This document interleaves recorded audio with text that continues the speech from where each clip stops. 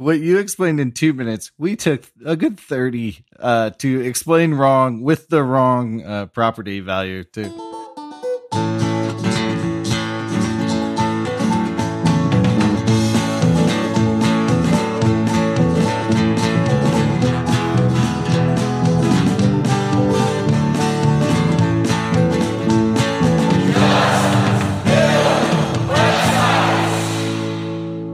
There, Shopomaniacs. You're listening to another episode of the Shop Talk Show podcast, all about front-end web design and development. I am Dave, embarrassed it took so long to get our guest on, Rupert, and with me is Chris, also embarrassed.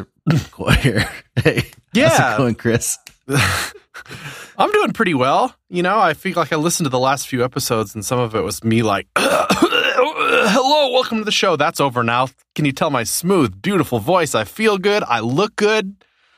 Anyway, because I have your radio voice from last week is now infecting my lungs. We're back from Jamstack Conf. That was quite fun. We could talk about that a little bit. But more importantly, we have a special guest on, Miriam Suzanne. Hi, Miriam. Hello. Good to be here. It has been too long. Yeah. Only because I feel like I've known you forever, and yeah, I remember, like I know how this podcast is supposed to start. We're supposed to be like, how's Susie these days? Whatever. And if that feels like an inside joke, Susie's like a grid framework for Sass that Miriam's been. I don't know. I feel like I've seen your hilarious style of conference talk where you're like, don't use my thing. We can get into that another time. Well, we know each other from, I don't know, way back at this point, at least half a decade ago, where we were in Colorado somewhere. And this was before you had kind of fully name transitioned to Miriam, I think. And there was some kind of name conflict CSS with Dev Conference. There was. That was good times. Yeah. Yeah, it's something to do with another famous CSS nerd, but whatever. That was, that was fun. Back in the Sass days, and we all kind of lived through that. I wonder if maybe it is interesting to start there. Like, what's your carometer about Sass lately? It seems like it's fairly high still. You just wrote an article on for our site, CSS Tricks, that was about some kind of new Sass features. So you stay pretty involved, right? Yeah, I've been getting more involved actually lately with this new release and what's coming next. And I think part of that is trying to figure out, it seems like Sass is no longer the cool kid in some ways. Like, it's not what everybody's talking about, but it's still assumed in a lot of cases. A lot of people still use it. It's sort of an assumed part of a stack. Yeah, it's almost like you get it for free now, right? Like it's kind of in everything. It's in Angular, it's in Vue, it's in... So. Right. And then there's been a lot of people sort of, bad talking it, or like, well, we don't need it now that we've got, CSS modules or some post-CSS plugin that does half of the features, whatever this person considers most important. But I feel like there's some pieces being left out of that conversation.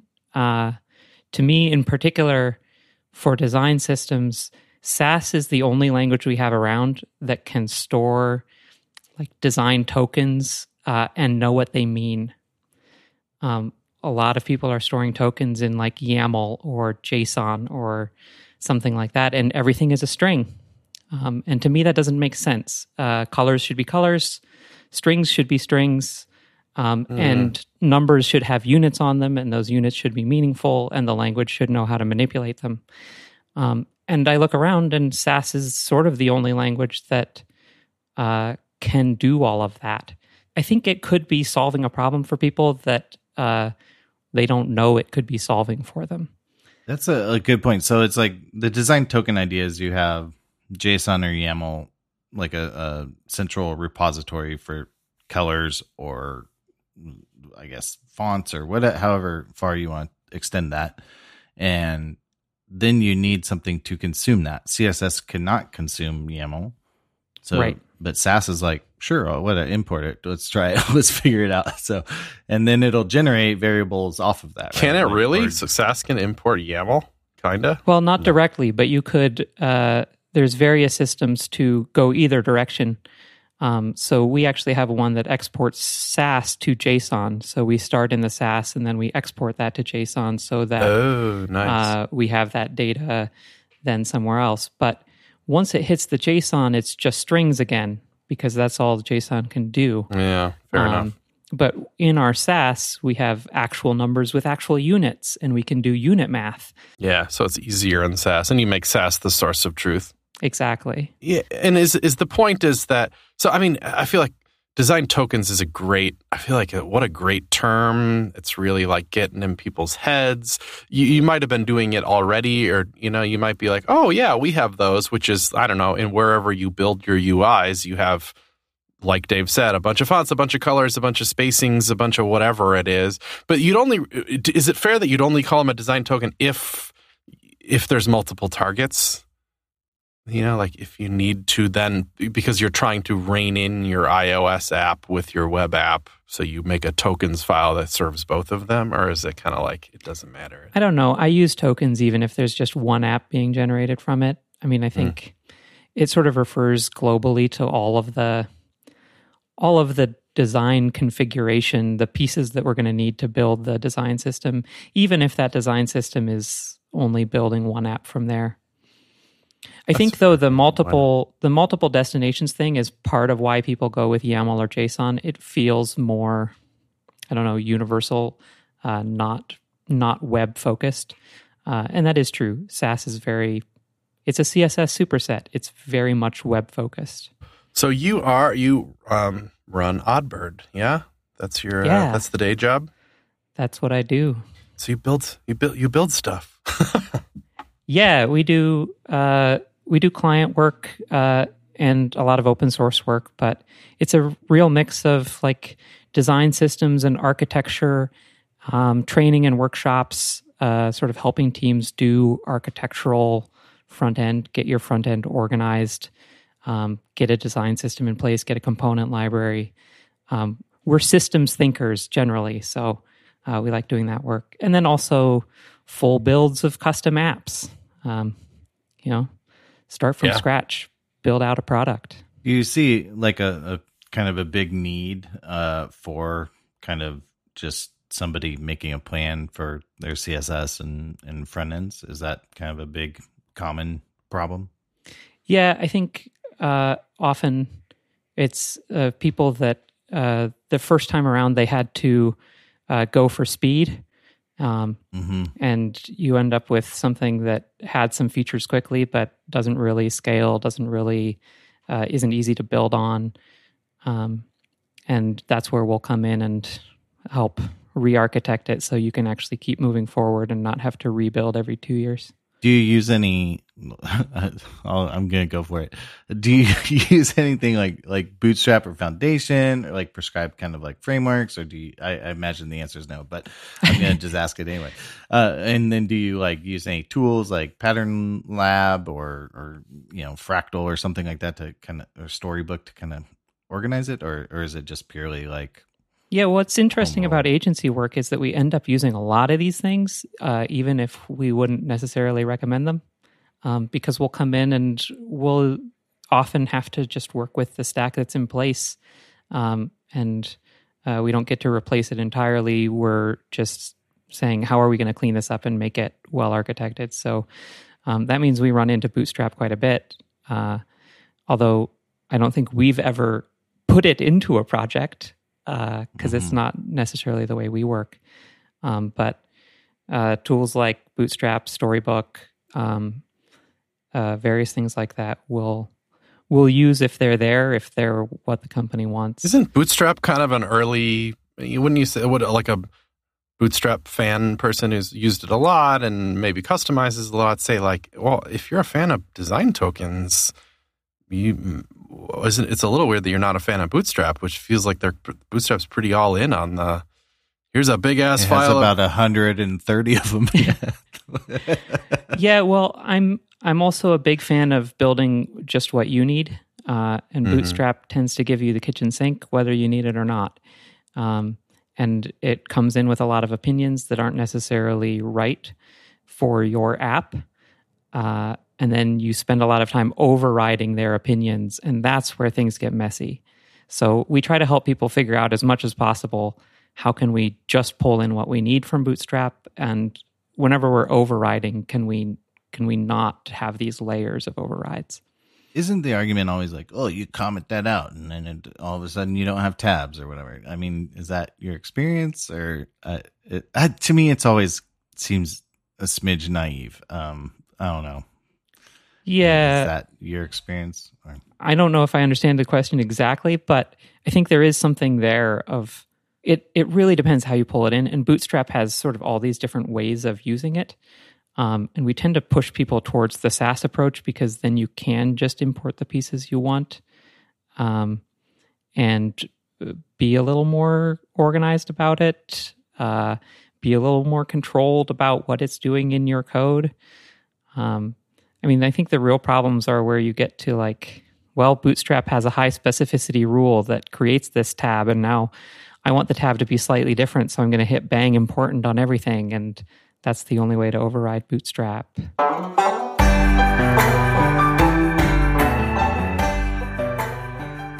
This episode is brought to you by Backlog.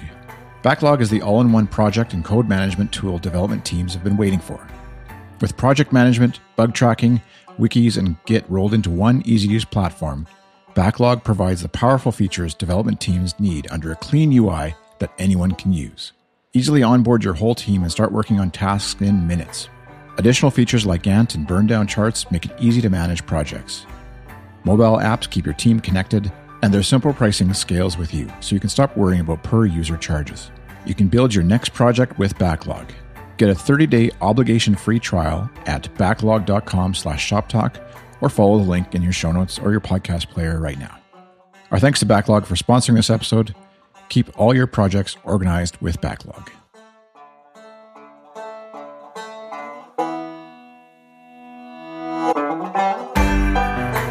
You know, I've been trying to I want to ask both of you about this, because it's been peppered into my mind, and I feel like a little unqualified to write about it, but I'm going to do it anyway. I guess that's what men do. Sorry about that. The internet. That's called blogging, Chris. Yeah. But I get questions about this, so I feel like there's some need to address it, and I've been thinking about it for years. And it's the whole thing of unused CSS. So let all of your opinions start to flow into your brain about unused CSS. And part of it, like it or not, is highly Bootstrap related, because one of the ways that you can use Bootstrap is just to use it all, just to grab the precompiled version of it. And I feel like in Bootstrap 3, there was kind of a builder where you could say, I want this, this, this, this, and this. Like I think you even used to do that with jQuery for a minute, or there's been apps in the past that help you download just what you need, and you have to like put a little thinking behind it. But at least then theoretically it's pared down to what you don't need.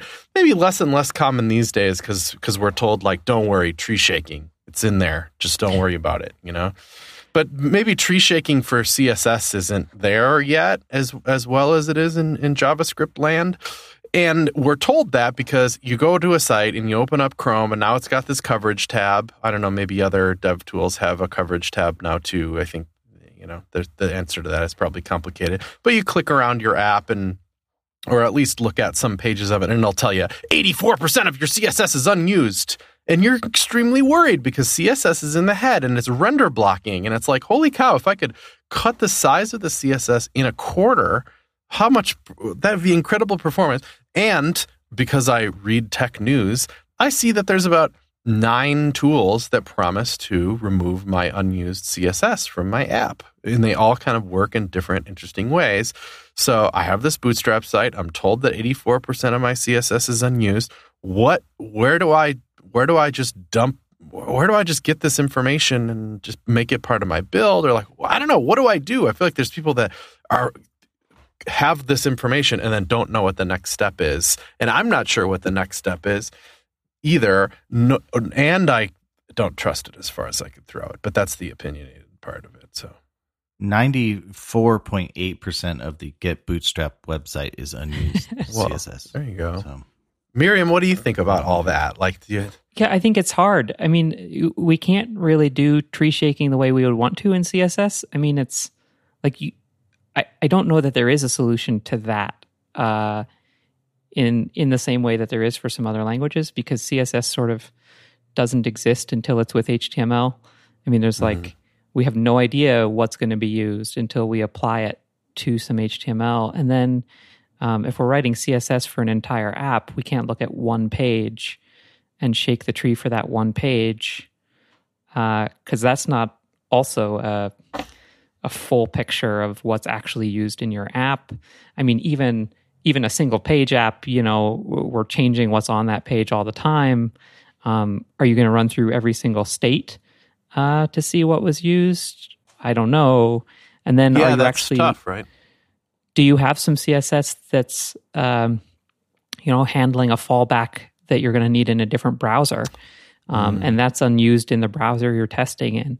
How are you going to check all those things? I don't know if there's a way to do it automated that's really reliable. I would be skeptical of any tool that tells me what CSS is unused, which is not helpful. I always think in systems too, like you mentioned, like systems thinking, and like when you build a site, you're like, well, the idea here is they're going to go through like 5 pages or something. Like here's the flow. So I'm going to, and so I am doing a little bit of eager loading to like get all this, but like, I'm hoping it's under 20 kilobytes or something. So I want like a little bit of loading, preloading, so that the rest of the experience is flawless and paints as fast as possible and is already processed. And like you have some unused CSS on purpose, because that means when it does eventually get used, it's already ready to rock and roll. Yeah. Or, my favorite example is like, every unused CSS tool is going to be like, you have table and TD defined. Don't have that, it's like, of course I don't on the homepage, but there's a WYSIWYG you see, and on the CMS, and someone's gonna use a table. Somebody's gonna do it. Yeah. So you got to check every URL of the site, and so and that data might actually be in a database, not in templates, because I think some of the pushback from this would be like, well, don't worry. We're going to look at every single template in your project and every single JavaScript file. Some of these projects are so quote unquote dumb on purpose that they'll tokenize every word of every template in every JavaScript file. They're not even looking for like class names on purpose or any word at all. And they tokenize the whole list of everything they find and then compare it against every selector that they find in the CSS. And if there's no match there, then it's like, look, we really tried here to look at every, you can't possibly be adding a class in JavaScript in some one-off state that doesn't match this class, because we looked at everything. Now, they can't look at third-party CSS, third-party JavaScript. And so there's even some cases there. And I like what Miriam said about different browser scenarios. Like, I'm not sure how that would play into it. That gets complicated. And then to throw another wild card into this, there's all these like, Tailwind people. We've had Adam on the show, and people that like the CSS that's just like, I don't know, just use a million class names on your thing, and then load this CSS file and then you can kind of tree shake from there. Like, I don't know, if it's not in the HTML, then I didn't use it, so only load that CSS. I feel like and I know I just threw a bunch of wild cards in the water here, but it makes this story so complicated. Yeah, well, and I think it gets to a bigger problem, which is that people want CSS to work like other programming languages. And kind of when it doesn't, we go, I learned that languages should work this way. And if it doesn't, it must be bad, or it must not be working right. We need to fix it. We need some tooling around it that makes it work right. And I think it fundamentally misses some of the point of CSS and how CSS was designed. It was fundamentally designed to be contextual and to let browsers make decisions for us. And that's the opposite of trying to isolate functions and make sure that everything runs exactly the same no matter what context it's in.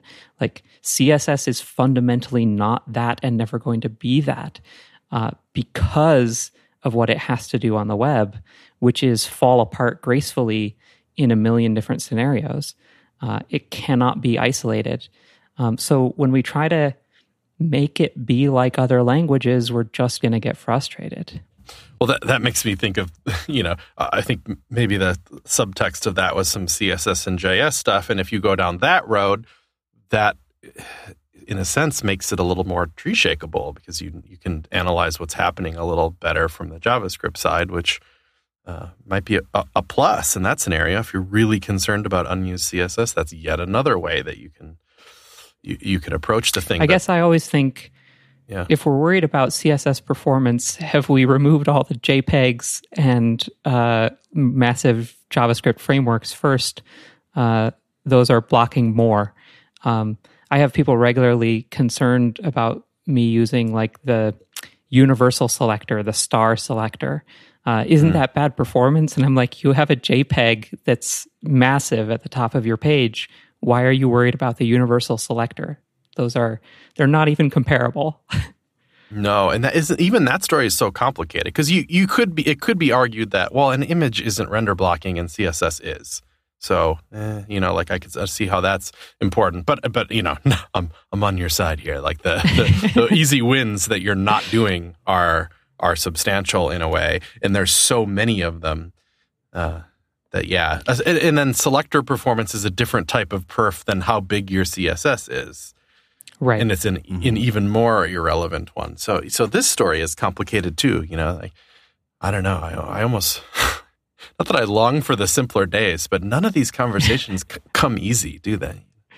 No. For me, it like almost doesn't make sense to add, 30K of JavaScript to solve a 6K of CSS problem. You know what I mean? Like there's, and maybe those numbers are totally wrong and made up. They are. But like, I just, piling more on work onto the main thread to like solve like a little bit of extra download, Well, and also there's advantages to like browser engines rendering of CSS is actually pretty optimized in ways that we can't, because browser engines know things we don't know. They have all the context. So in some cases, browser engines can solve these problems better than we can. And I always feel like taking it away from the browser engine and trying to solve it on our thread and then pass the solution back to a browser engine is going to be worse than just letting the browser engine solve it. Yeah, right. If I can have a real-time story from this week. So Clamp and Min and Max are starting to hit browsers, and I like took my old jQuery plugin, fit text or whatever, and rewrote it in just Clamp is all I need. And you pass like a min, a medium. Yeah, and that's fit text, but it's kind of the same philosophy for a responsive typography too, right? Like a scale between this size and that size with a Clamp, and you can just do it now and say that's it. So min we get, right? You pass it 2 parameters, and is it just 2 parameters, or can you pass it X parameters? That'd be kind of cool. Min is 2. So and then it takes the smaller of the 2. So that's obvious, and Max takes 2. Back to the obvious. So how does Clamp work? So you pass it min like 12 pixels or 16 pixels, and then a scaling value like 10 VW. Seriously, there's like a programmatic middle value. Yeah, Fancy. And so like whatever value you want that to be. I mean, it could be some weird or like calc statement if you want, and then there's a max, and so. I mean, it's cool because like all this crud I was doing in JavaScript occasionally is like now just later by. I'm not even like this is one-liner in CSS. It's very cool, and now CSS is doing it faster. Like Miriam was saying, it's like it's way more performant. I'm not measuring on resize. I haven't bound a resize. I'm not like measuring the parent every time it resizes, which causes a layout recalculation, like it's just instant. And so it's very cool. I need to play with that. That sounds cool. It's just the kind of thing that you've been doing videos about lately, right? Yeah, exactly. I should do one on that. Some of the things you mentioned were like, it seems like there was bits in there from your Why is CSS So Weird video, which really, really blew up, and everybody was sharing that around the other day. It's a wonderful one, right? And is your point there is some of that CSS exists in this weird space, right? Right. Yeah, it's solving a very strange problem, which is, I mean, even a problem that Tim Berners-Lee on the first website ever said, we'll never be able to solve this. I mean, he says on that website, we'll never be able to do things like fonts and colors, for example, because they rely too much on device Like the client, capability. And we can't rely on device capability when we're on the web. I mean, to the point where the team at CERN, they had their first browser, which was a graphic interface, and then they were like, "Oh, we need to prove the point. We'll make a second browser that has no graphic interface and is just text and works on a terminal anywhere to prove that we really mean it. There's no design on the web." And then CSS has to come in and solve that problem. What does it mean to design for a medium that maybe has no screen? It's a weird problem to solve. So his point wasn't, or whoever was involved with that statement and sentence, wasn't that you shouldn't suggest what color or font something would be. Just don't count on it. Well, at that point, it was very contentious between those. So at first, there was no way to even suggest. And a lot of people felt like that was right and that's the way it should be, and browsers should make all the decisions about presentation. I mean, at that point, the language is also much simpler. It's like 16 tags or something, and you're not allowed to nest them. I don't think divs were around. It was like you have paragraphs and headings and lists, and what do you need to style those for? The browser will figure it out, and you're okay. There's even a great conversation that's like somebody being like, "How come my list has space above it on this browser and not on that one? How do I change that? It seems like a bug. Can I fix it?" And the response is, "No, you're screwed. That's how we built it. That's how we want it." But what happens is around like 93, 94, browsers are starting to add proprietary ways to style things because everybody wants it. Users want it, and authors want it. Everybody wants the web to be more interesting, look better. So browsers are starting to add either to HTML, like a center tag and a font tag and a color tag, or their own like style sheet syntax. And finally, everybody's like, "Okay, we have to do this. We have to solve this problem." And then there's a bunch of different proposals that you can read through. They're all on the W3 website. Was there one that's good? Is there the alternate timeline CSS? No. The one that's good is called Cascading HTML Style Sheets, and in a couple revisions, HTML gets dropped because it should apply to any like XML or SGML language, and it becomes CSS. You can look through the others; they're fascinating. There's a lot of interesting ideas, but I think it's whenever somebody's like, "Oh, CSS is so broken," and it's like, "All right, let's hear what you got," like hands on chin, and I just like at some point you're gonna come up like it's design more or less, right? Like, so you have to describe how something is, and like a system of key value pairs seems pretty strong in how to describe a design. I think you had said it in your video, but like these properties, key values we write end up kind of just being suggestions to the browser that it can kind of just be like, I don't understand that one. And that's very clear in all the first proposals. I mean, there's one great one that says like, we need a way to send, and then all caps, hints and suggestions to the browser. And all of the proposals talk about how are we going to balance a device setting some defaults that are going to make every site readable, and then users setting preferences that are going to make it usable for them, like larger font size or whatever it is, and then authors providing suggestions and hints around their intent, what they mean for it to look like. And then on top of that, we have to have users be able to say, "No, but I mean it. The font has to be big." So bang important. And then the browser has to come in at the end and say, yeah, but I can't do that. And come up with some other way to solve the problem. So we've got these layers that sort of like the browser gets first and last say, the user gets second and second to last, and then the authors were in the middle, saying what we would like, please. Mm-hmm. Yeah, I think it was from what's that guy's name, Dave something. The web is ruined and I ruined it, or whatever. the guy who wrote all the like table layout books in the early days, and he's finally like coming around to CSS, I think. Now? Right now? Well, no, in like 99 or something like that. But it was, but no, I mean, but the coming the around argument, part. But yeah, tell me. I think he finally came around after just a lot of standards battles. But one interesting thing is, I think he realized like, okay, like the user has to have ultimate control. And if you put that like in that, like a design constraint, like the cascade part, which everyone hates, that's the worst part of CSS is the C, you know?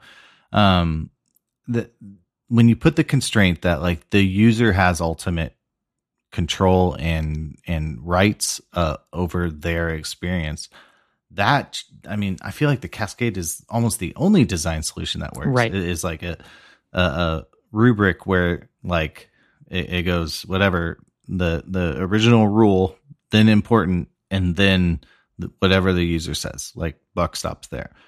And so I'm enjoying your kind of going through these histories and specs and stuff like that for these properties and whatever. And just cause it's, I don't think people at face value understand the like history of it and how CSS is designed to give the user ultimate control. And the benefits there are like, you know, dyslexic fonts. I mean, shoot, like you're not going to code that. Somebody else, like some user is going to come in and say like, I need this, or like large scale, or shoot high contrast mode, stuff like that. Like that we don't even consider part of CSS or the browser. I mean, all this stuff really matters, or even browser zoom is probably the most like hostile example of that. You know, it's like, oh, no one zooms past 150%. It's like, yeah, you do if like your eyesight doesn't work. Like you zoom in as far up until you can see stuff, you know? I don't know. My eyesight works and I zoom a lot of sites because the text is too small and I want to see it. I want it easier to read, or I'll hit reader mode. And I'll take out all of your styles and replace them with a new browser default. I only read in Palatino, so I use that. Yeah. Star font face fantasy. You know, I'm fascinated by the CSS's broken people, because there's just, even that is extremely nuanced. I think this is just a guess, right? That here's one fact. It's so crazy successful, CSS. It's unbelievable how many sites use it on the internet as part of their 100%. It's even more popular than WordPress. Yeah, really, so popular. Even jQuery, unbelievable. It's a big part of people's business strategy for sure. And to not have it not be criticizable is stupid too. Like, of course, maybe there's like problems with it that we can talk about, but to just be like, oh, this is a terrible language, it's just like, you kind of can't say that, you know? It's like to walk into a room and be like, Amazon is a terrible business model. You know, you're like, yeah, but they just don't, you know, because they're kicking ass, you know? So like they can have problems with how they treat employees, or what it's doing to the world, or their political influence, all kinds of interesting things to talk about there. But you kind of can't argue with the success of something, or like its influence, or like what's happening out there. And so, and also this like, I don't know, a lot of us have like built websites and had lots of problems and stepping stones on our journey to success in the things that we're building. In like the least of our problems has been CSS, you know? Like I have much bigger problems with getting somebody to care about what I'm doing, or whatever. And if there's some little problem with CSS, then it's just like, oh, that was weird, but here's a fix, and then you fix it, or whatever. Like more important things to do today, you know? I love when people tell me that CSS is broken. I generally send them to the CSS working group site of CSS mistakes. And I'm like, yeah, here's the list. There's 25 items or whatever. Yeah, all are true. Yeah, That's I came across that this week, and I just love it. I love that there's a list. It's just 30 bullet points. I've read of through like, that oops. many times. It's very Yeah, I like very the honest. one that's I like love it. super simple, but I don't know exactly what it means, and it just says table layout should be sane. And I'm like, yeah, that sounds reasonable. Yep. Instead of whatever it is, it's so weird. So. Oh my gosh, I just tried to Google for it because I thought for sure the official list of CSS mistakes that the working group admits to making would come up fairly high for CSS mistakes. But no, it's all clickbait. No. Oh, you should out SEO that with CSS tricks. Now I have a new idea for a show. Let's go through every one of these clickbait articles on. I know. I've been meaning to like do a talk of everything that was proposed in CSS3 and never implemented. Ooh, like what do we have? Go on. What do we have? What do we have specs for? But it's never been built. And there's some interesting ones. I mean, the one that first drew my attention was attribute. The attribute function that we can use like in generated content. We can say like adder. Yeah. Yeah. But in pull the it spec, as a united unit instead of a string. In the spec, you can like say you can use it anywhere, not just in contents, and you can say what type of info it should be. It should be a number. It should be a pixel number specifically. There's so much power in that, and we don't have it. We were at a bar the other night, Dave and I, in San Francisco, and it's been long enough since CSS3 that, or maybe I was just had a few beers enough, is another way to put it, that we were like, what even was CSS3? Now when I hear it, the only thing that goes through my brain is like, ugh, like we don't talk that way anymore. Or whatever. When you see like a learn HTML5 and CSS3, you just immediately roll your eyes like that's some. Oh, you're not on CSS3? Oh man. Yeah. Oh, and man. then I was like, what even was it? Because I remember at the time it was very like people applauded it for it being very well defined. To be like, oh, this was important. It was like almost like a marketing movement for the web that says, oh, the web doesn't suck anymore. Here you go. And then I was trying to remember what it That's all I remember. Well, that was my first one too. And then I was like, but was that first, or was that firmly CSS3? That was CSS3, but I don't. Okay. I started to doubt. I don't know what else was. And Dan Denny was there, and he's like box shadow, and I was like, yes, box shadow. Oh, that was the one. No, I saw the other day media queries were CSS3. Oh yeah, technically. Well, that's a big deal then, obviously. Well, those didn't pan out. Media queries are also in that first CSS proposal from Haokon Lee. Really? Yeah, there's some really cool ones. There's like a media query on the age of the document. Awesome. In his example, he turns the page yellow if it's more than 3 days old, and I love that. Oh my God. We've been talking about that for 8 years on this show. Yeah. Remember we had that like to like put a span around all the letters and make them start to like fall down the page or something, or look like old newsprint or whatever, which is that's awesome. So clearly I mean, that's just jokey, but at the same time, we do stuff like at CodePen. If there's a blog post that's over 2 years, we'll put a big warning at the top of it that just says like, hey, like this is old. It's not a media query. It happens at the database level, but we do, that actually manifests itself, and if you don't see a date on a blog post article, I'm like, nah. It's really a very important thing. Why don't we have a media query for it? And I mean, the answer is probably because that's easier to handle on the server, or probably, or in the JavaScript. It knows the age of the document better than CSS does, or the browser does, or something. Oh, it is fascinating stuff, though. So yeah, CSS, it's weird, right? Yeah, it's weird. The infinite unknown canvas I stole from you. Yeah, I mean, we don't know where our designs are going, so how would we even conceivably design for that? I mean, it's an audacious idea.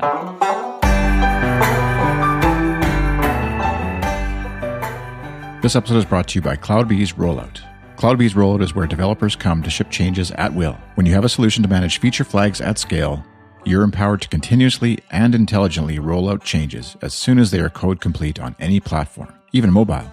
Decouple development from code releases for real-time change control, roll back only the changes you want, toggle features, and use multivariate flags for A/B testing and nix misbehaving features with a kill switch. Check out the 14-day free trial and experience how CloudBees rollout can help you rock every release. Follow the link in the show notes or in your podcast player right now, or visit rollout.io. Our thanks to CloudBees Rollout for sponsoring this episode of Shop Talk Show.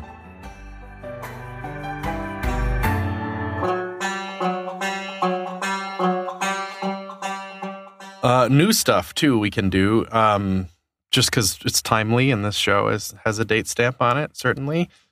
People are curious about subgrid. I think you have a couple of videos on that. It's a little, if you know, grid is a little mind-bending by itself, but I think it's gettable. You know, like the mental model of it isn't too bad. You know, you lay out some horizontal rules and some vertical rules, and you place stuff between it, or let the browser place stuff between it, which is where it kind of gets a little weird, and how those things stretch and morph is a little mind-bending. But maybe like approximately doubles in mind-bendingness with subgrid. Is that fair?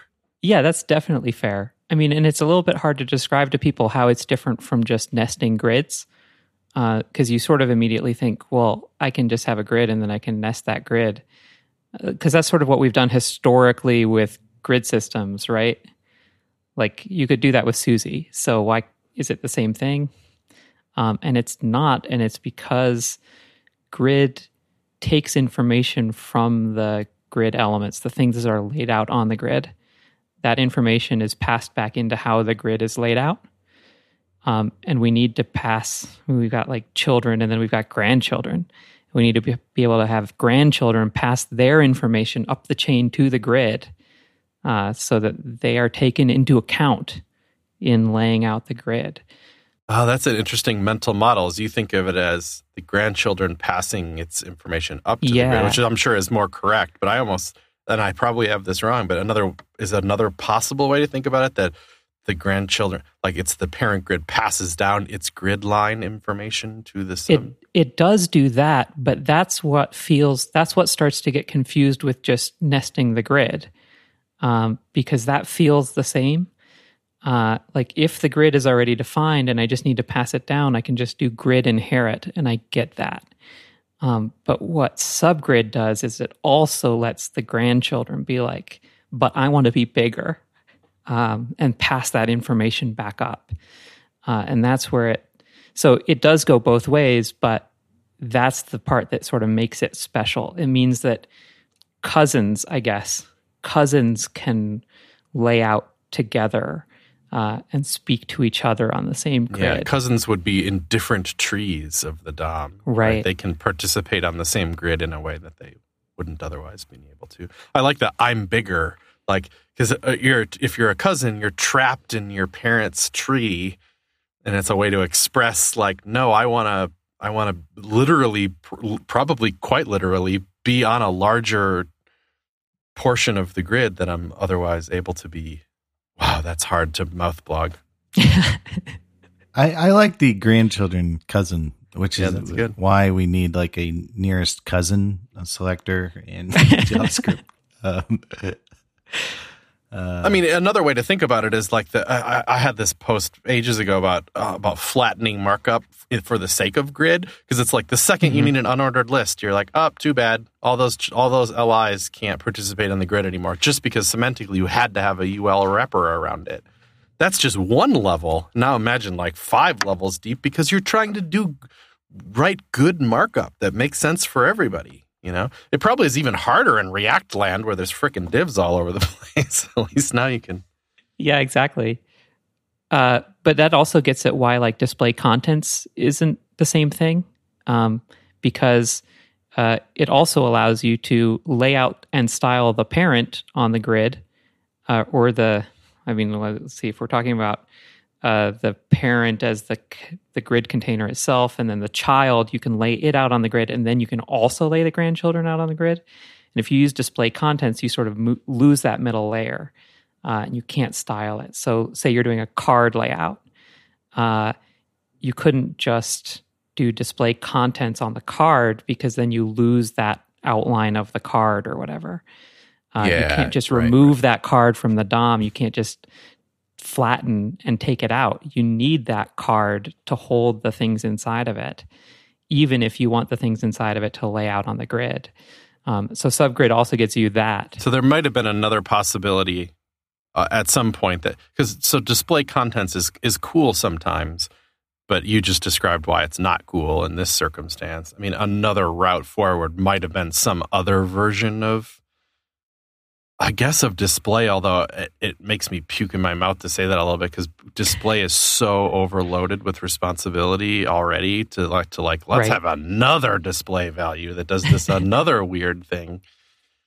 But just would be a little bit like display contents, but without losing its semantic value or accessibility information. Well, it's really, in that case, it's not even about the semantic value or the accessibility. It's sort of like, I still need to be able to lay it out. I still need to be able to put a card style on it. It needs to be there.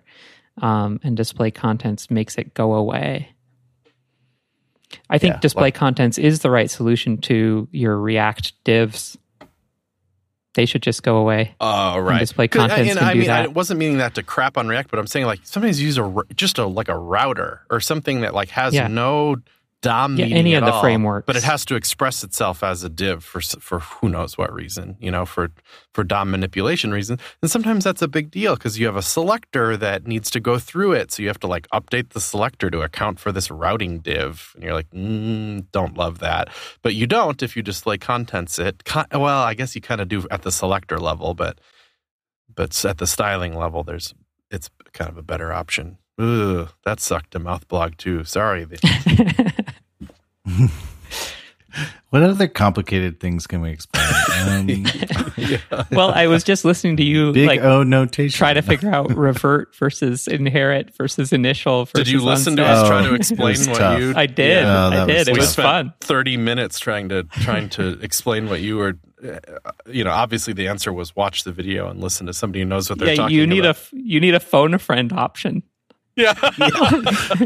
What you explained in 2 minutes, we took a good 30 to explain wrong with the wrong. How'd we do at the end? Did you get all the way to the end? Did we get it finally or not really? Yeah, mostly. I mean, I think once you got it, you were sometimes saying reset, but I think it ended up right there. I think you got it in the end. What's the correct one? Yeah. Revert. Revert is the actual value. Yeah. Yeah, revert. Yeah. I did see somebody somebody on Twitter, I think it's Sime Vitas, who does a lot of standard stuff, but they're just kind of trying to when people kind of, I guess devil's advocate is not the right term because that's kind of, but it was just what are the use cases? And I think you had, some good use cases like a button, for instance, when you do display, I messed it up already. Frick. All unset, the button goes back to looking like text, right? Mm-hmm. But all reset, the button goes back to unset. Only works on the all value though, too, right? Sorry, revert. Revert. Okay, all revert goes back to looking like a button, right? And you can do all revert. Oh yeah. Oh, and that's actually, great. It's kind of fun if you want to see. Sort of the spec default. If you want to take a website and put it on the spec default, no matter what's been set, star selector all initial will take you to the spec default. And then if you hit bang important, you'll override most of the styles on the site. So you can very quickly see what is the spec default for everything on this page. And then if you change initial to revert, you'll see UA styles. What is the UA styles? That's a great little trick. Love that. And so, because otherwise, what would you have done? You'd have to go find all the CSS files in that template in dev and just remove them temporarily or something, which you may not even have the power to do. And I'm not even sure how you'd do it at the dev tools level. If you go into the head and just delete the link style sheet in the head, does it do that too? Maybe. Yeah. Also, I mean, I know in Firefox you get the edit styles tab, and you can go in there and it'll show you where all the styles are coming from, and you could delete them there. Yeah, that's true. But this is definitely the fastest way. Just a little chunkaroonie in there. Yeah, I don't know if it's actually useful. Like, do you have to do that often? I don't know, but I like it. Well, people pay lip service to it anyway. Like, I always look at my site without CSS to see that it's semantically perfect. And oh, that's true. That's actually one of the best ways to find accessibility errors, like real quick. Like it still is. Like it's weird because like whatever, we're so post turning off styles and turning off JavaScript now in this modern era, but like it's still actually really good way to be like, oh yeah, okay, that doesn't look like a button. That's just a text. And so buttons should look like buttons. So, but I guess like, do you see any other instances? I think the button for revert, display revert was pretty like, I don't know, it made sense to me because that's what I expect. But like, are there other examples you're like, here's like where I might see myself applying revert? Well, I think if there's any reason that I would be applying initial, likely revert is more often what I really want, because like display initial is always going to take me to inline, and that just doesn't make sense. I want display to go back to the default display for this element, not to the default display for the display property in the spec. So I don't know how often you're using initial, but I just searched my whole code base for it, and it was 0 results. But I feel like revert, because it's more useful, might, now that I know about what it actually does and the fact that it's more useful, especially with display values, right? Display is like the clutch thing for it, I think. Because, the UA sets a bunch of useful display values for things that are sensible for what type of element it is, and display initial just wipes that away, right? Say you want to take your table, a table that you've styled some other way, and you want to take it back to a table. You can just say display revert. What always gets me is on list layout items, because I always set it back to block, and then it's wrong because it's really display list item, which is yeah. Or if you're using multi-value display property, it's display block list item. So you're right on both. Oh, I see. Because now we're talking 2-value display properties. Should we get into that? How much time do we have? List item is actually a third, so you can do 3-value. You can do display block grid list item. Oh, that just I don't know. I don't even know how to process that. Like do I love that? If I do display block in line, does it just vomit and like probably spin around in circles or what? I think that would be an error because block and inline are both part of the outer value. So. Oh, is that how you think of it? Outer and inner? Yeah, outer, inner, and then list item is its own toggle. Okay. Oh. So the outer value is like, how do I lay out in the flow? And then the inner value is what layout system am I using for my children? Okay, which is like grid or flex or table or flow. Flow we can now say explicitly. Oh, and it's not flow root; it's just flow now. Well, so we have both. Flow root says this should be like it should clear floats and it should act like a layout root. And flow is just another. That's what you automatically sort of get. Default, yeah. Okay, so you'd probably just omit flow because flow is weird and new, but it just means what we've already said. Wow. Yeah, I mean, it could be useful if like say you had something set to grid and you want to set it back, you can set it to flow, and it's nice to have that as an explicit option, even if we're not using it a lot of the time. So a fascinating related thing to this real quick is that, so let's say it was grid and then you set it to flow. There's all this stuff that, like, I think for maybe a new CSS developer mindset that they'd get confused about. Like, well, what about all that, like, grid template columns and all that stuff? What happens to it? And the answer is it poofs, right? But some dev tools wouldn't tell you that it poofed, right? But that's kind of a new thing in Firefox, right? It will quite literally tell you that it poofed, right?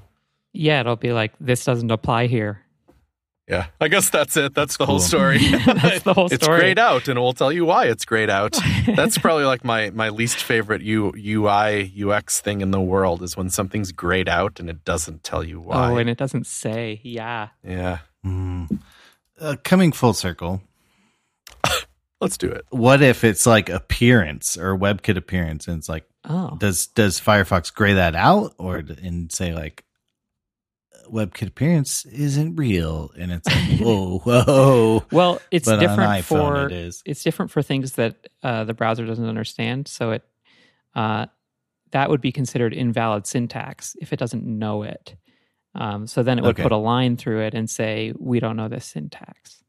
Okay. But if it's not used or not applied for some reason because this is the wrong place to use it, it'll gray it out and give you a little icon you can hover over that says why. Okay. See, that's more useful. Because I was going back to the unused CSS thing. It's like, well, I use that in IE, Zoom 1. That's what I use. So, but that's also, like that's a thing that I'll use intentionally for fallbacks. This value does apply for a browser that doesn't understand grid or something, right? I'll have values in there that are just for floating, and they're ignored by newer browsers, but they'll still be used by an older browser. And so the fact that it's unused where I'm looking at it right now doesn't always mean it's worthless. Yeah, that's very interesting. Maybe that's one of the...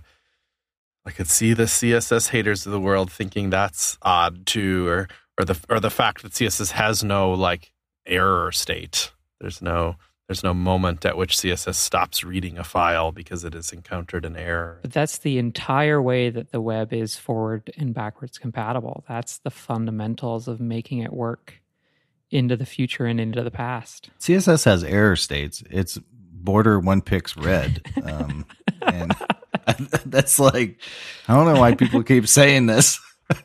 Well, it kind of does have one because there's some pretty extreme things you can do. Like you miss one closing curly bracket and it screws up until it finds the next closing curly bracket, sort of, kind of. I think that's basically how it works. So you can lose a whole chunk of a thing without understanding why exactly. But that doesn't stop rendering ever. Query. Rendering never stops because of that error. No. But JavaScript doesn't behave that way, right? Well, in JavaScript, technically, you can forget semicolons, and that's just fine. Or you can forget semicolons and whatever, curly braces sometimes. Once in a while, I'm shocked by little things like that seem so fundamental, although I shouldn't be, because I think I have a pretty good... I don't know. It's been a long time where I've been tried to write articles from a somewhat of a beginner perspective, but sometimes it still blows my mind. And Adam Argyle on Twitter for Chrome does interesting little polls from time to time that are like he'll show a little block of CSS, and the last, you know how you can omit the last semicolon on the last key value pair in a block or whatever. Be like, is this valid? And most people are like, no. That is not valid. And you're like, really? I thought that was just like a thing that we all knew for some reason, but clearly we don't. So I hope I'm not losing my edge of understanding what people don't understand. But we all got to remember, nobody understands anything. Yeah, well, or at least nobody understands everything. So yeah, there you go. Whatever you say, it might be old news to somebody, but it's new to somebody else. So say it anyway. That's a perfect place to end this, I think. All right. Well, thank you, Miriam, for coming on the show. We should do it again because you're a fountain of knowledge, and we appreciate that. So for people who aren't following you and giving you money, how can they do that? You can go to oddbird.net for my company if you want to give us money and have us do work for you. I mean, we'll do that part too. And then it's not just a bank account. And then I'm at Miriam Suzanne, MIRISUZANNE on Twitter. That is oddbird.net. And then the Mozilla developer channel over on the, I'll just read out the URL here, youtube.com/channel/capital U, capital C, capital or lowercase h5. No, I'll stop. I think youtube.com/Mozilla developer will get you there. See, that's much easier than the one I have showing up. Anyway, it's a really good channel. I like enjoy what y'all are doing there. So, okay. And thank you, dear listener, for downloading this in your podcast of choice. Be sure to star, heart, favorite up. That's how people find out about the show. Follow us on Twitter at Shop Talk Show for tons of tweets a month. And if you hate your job, head over to shoptalkshow.com/jobs and get a brand new one, because people want to hire people like you, just like this company. Hey, Shop Talk Show listeners, there's a job available I want to tell you about. The place is called Talk, which is awesome. It's like software that you run in restaurants, and you picture like, oh, but isn't that software bad? Yeah, that's kind of the point, I think. Talk is like software for helping run a restaurant that's good instead of bad. It's the premise, like these chefs opened it that are these great chefs, and like seeing all the massive amounts of money walking out the door for just on the reservation side of dealing with it. Kind of fascinating stuff. Their job is a senior UI designer helping bring ideas for this software to life. So you're, have teammates that are also product designers, and you're exploring solutions and figuring out features and product improvements and building prototypes and getting user feedback and just making the thing better, which is great. So you are, if you're good for this role, first, it's in Chicago, cool city. You're a strong, you're an individual contributor, like you're doing the work too, but you have strong leadership skills as well. This is a senior role. And so there's ambiguity with it. You enjoy exploring, figuring things out. What's this project going to be? You're a problem solver. You got high standards. You are into the data, and then you're writing HTML, CSS, JavaScript. Of course you are. You're into new tools, like what are you going to prototype in? You're going to use Figma or XD, or are you going to go crazy and use some After Effects and get fancy with it? Are you going to be exploring things like Framer? You're a business-minded, this is a senior role here. So you're bringing yourself to it and exploring tools and exploring possibilities and making this thing happen. Again, the company is called Talk. It's exploretalk.com. We'll have a link to the job posting in there in Chicago, Illinois. Go get it, Shop Talk Show listeners. Go get it. And Chris, do you have anything else you'd like to say? ShopTalkShow.com.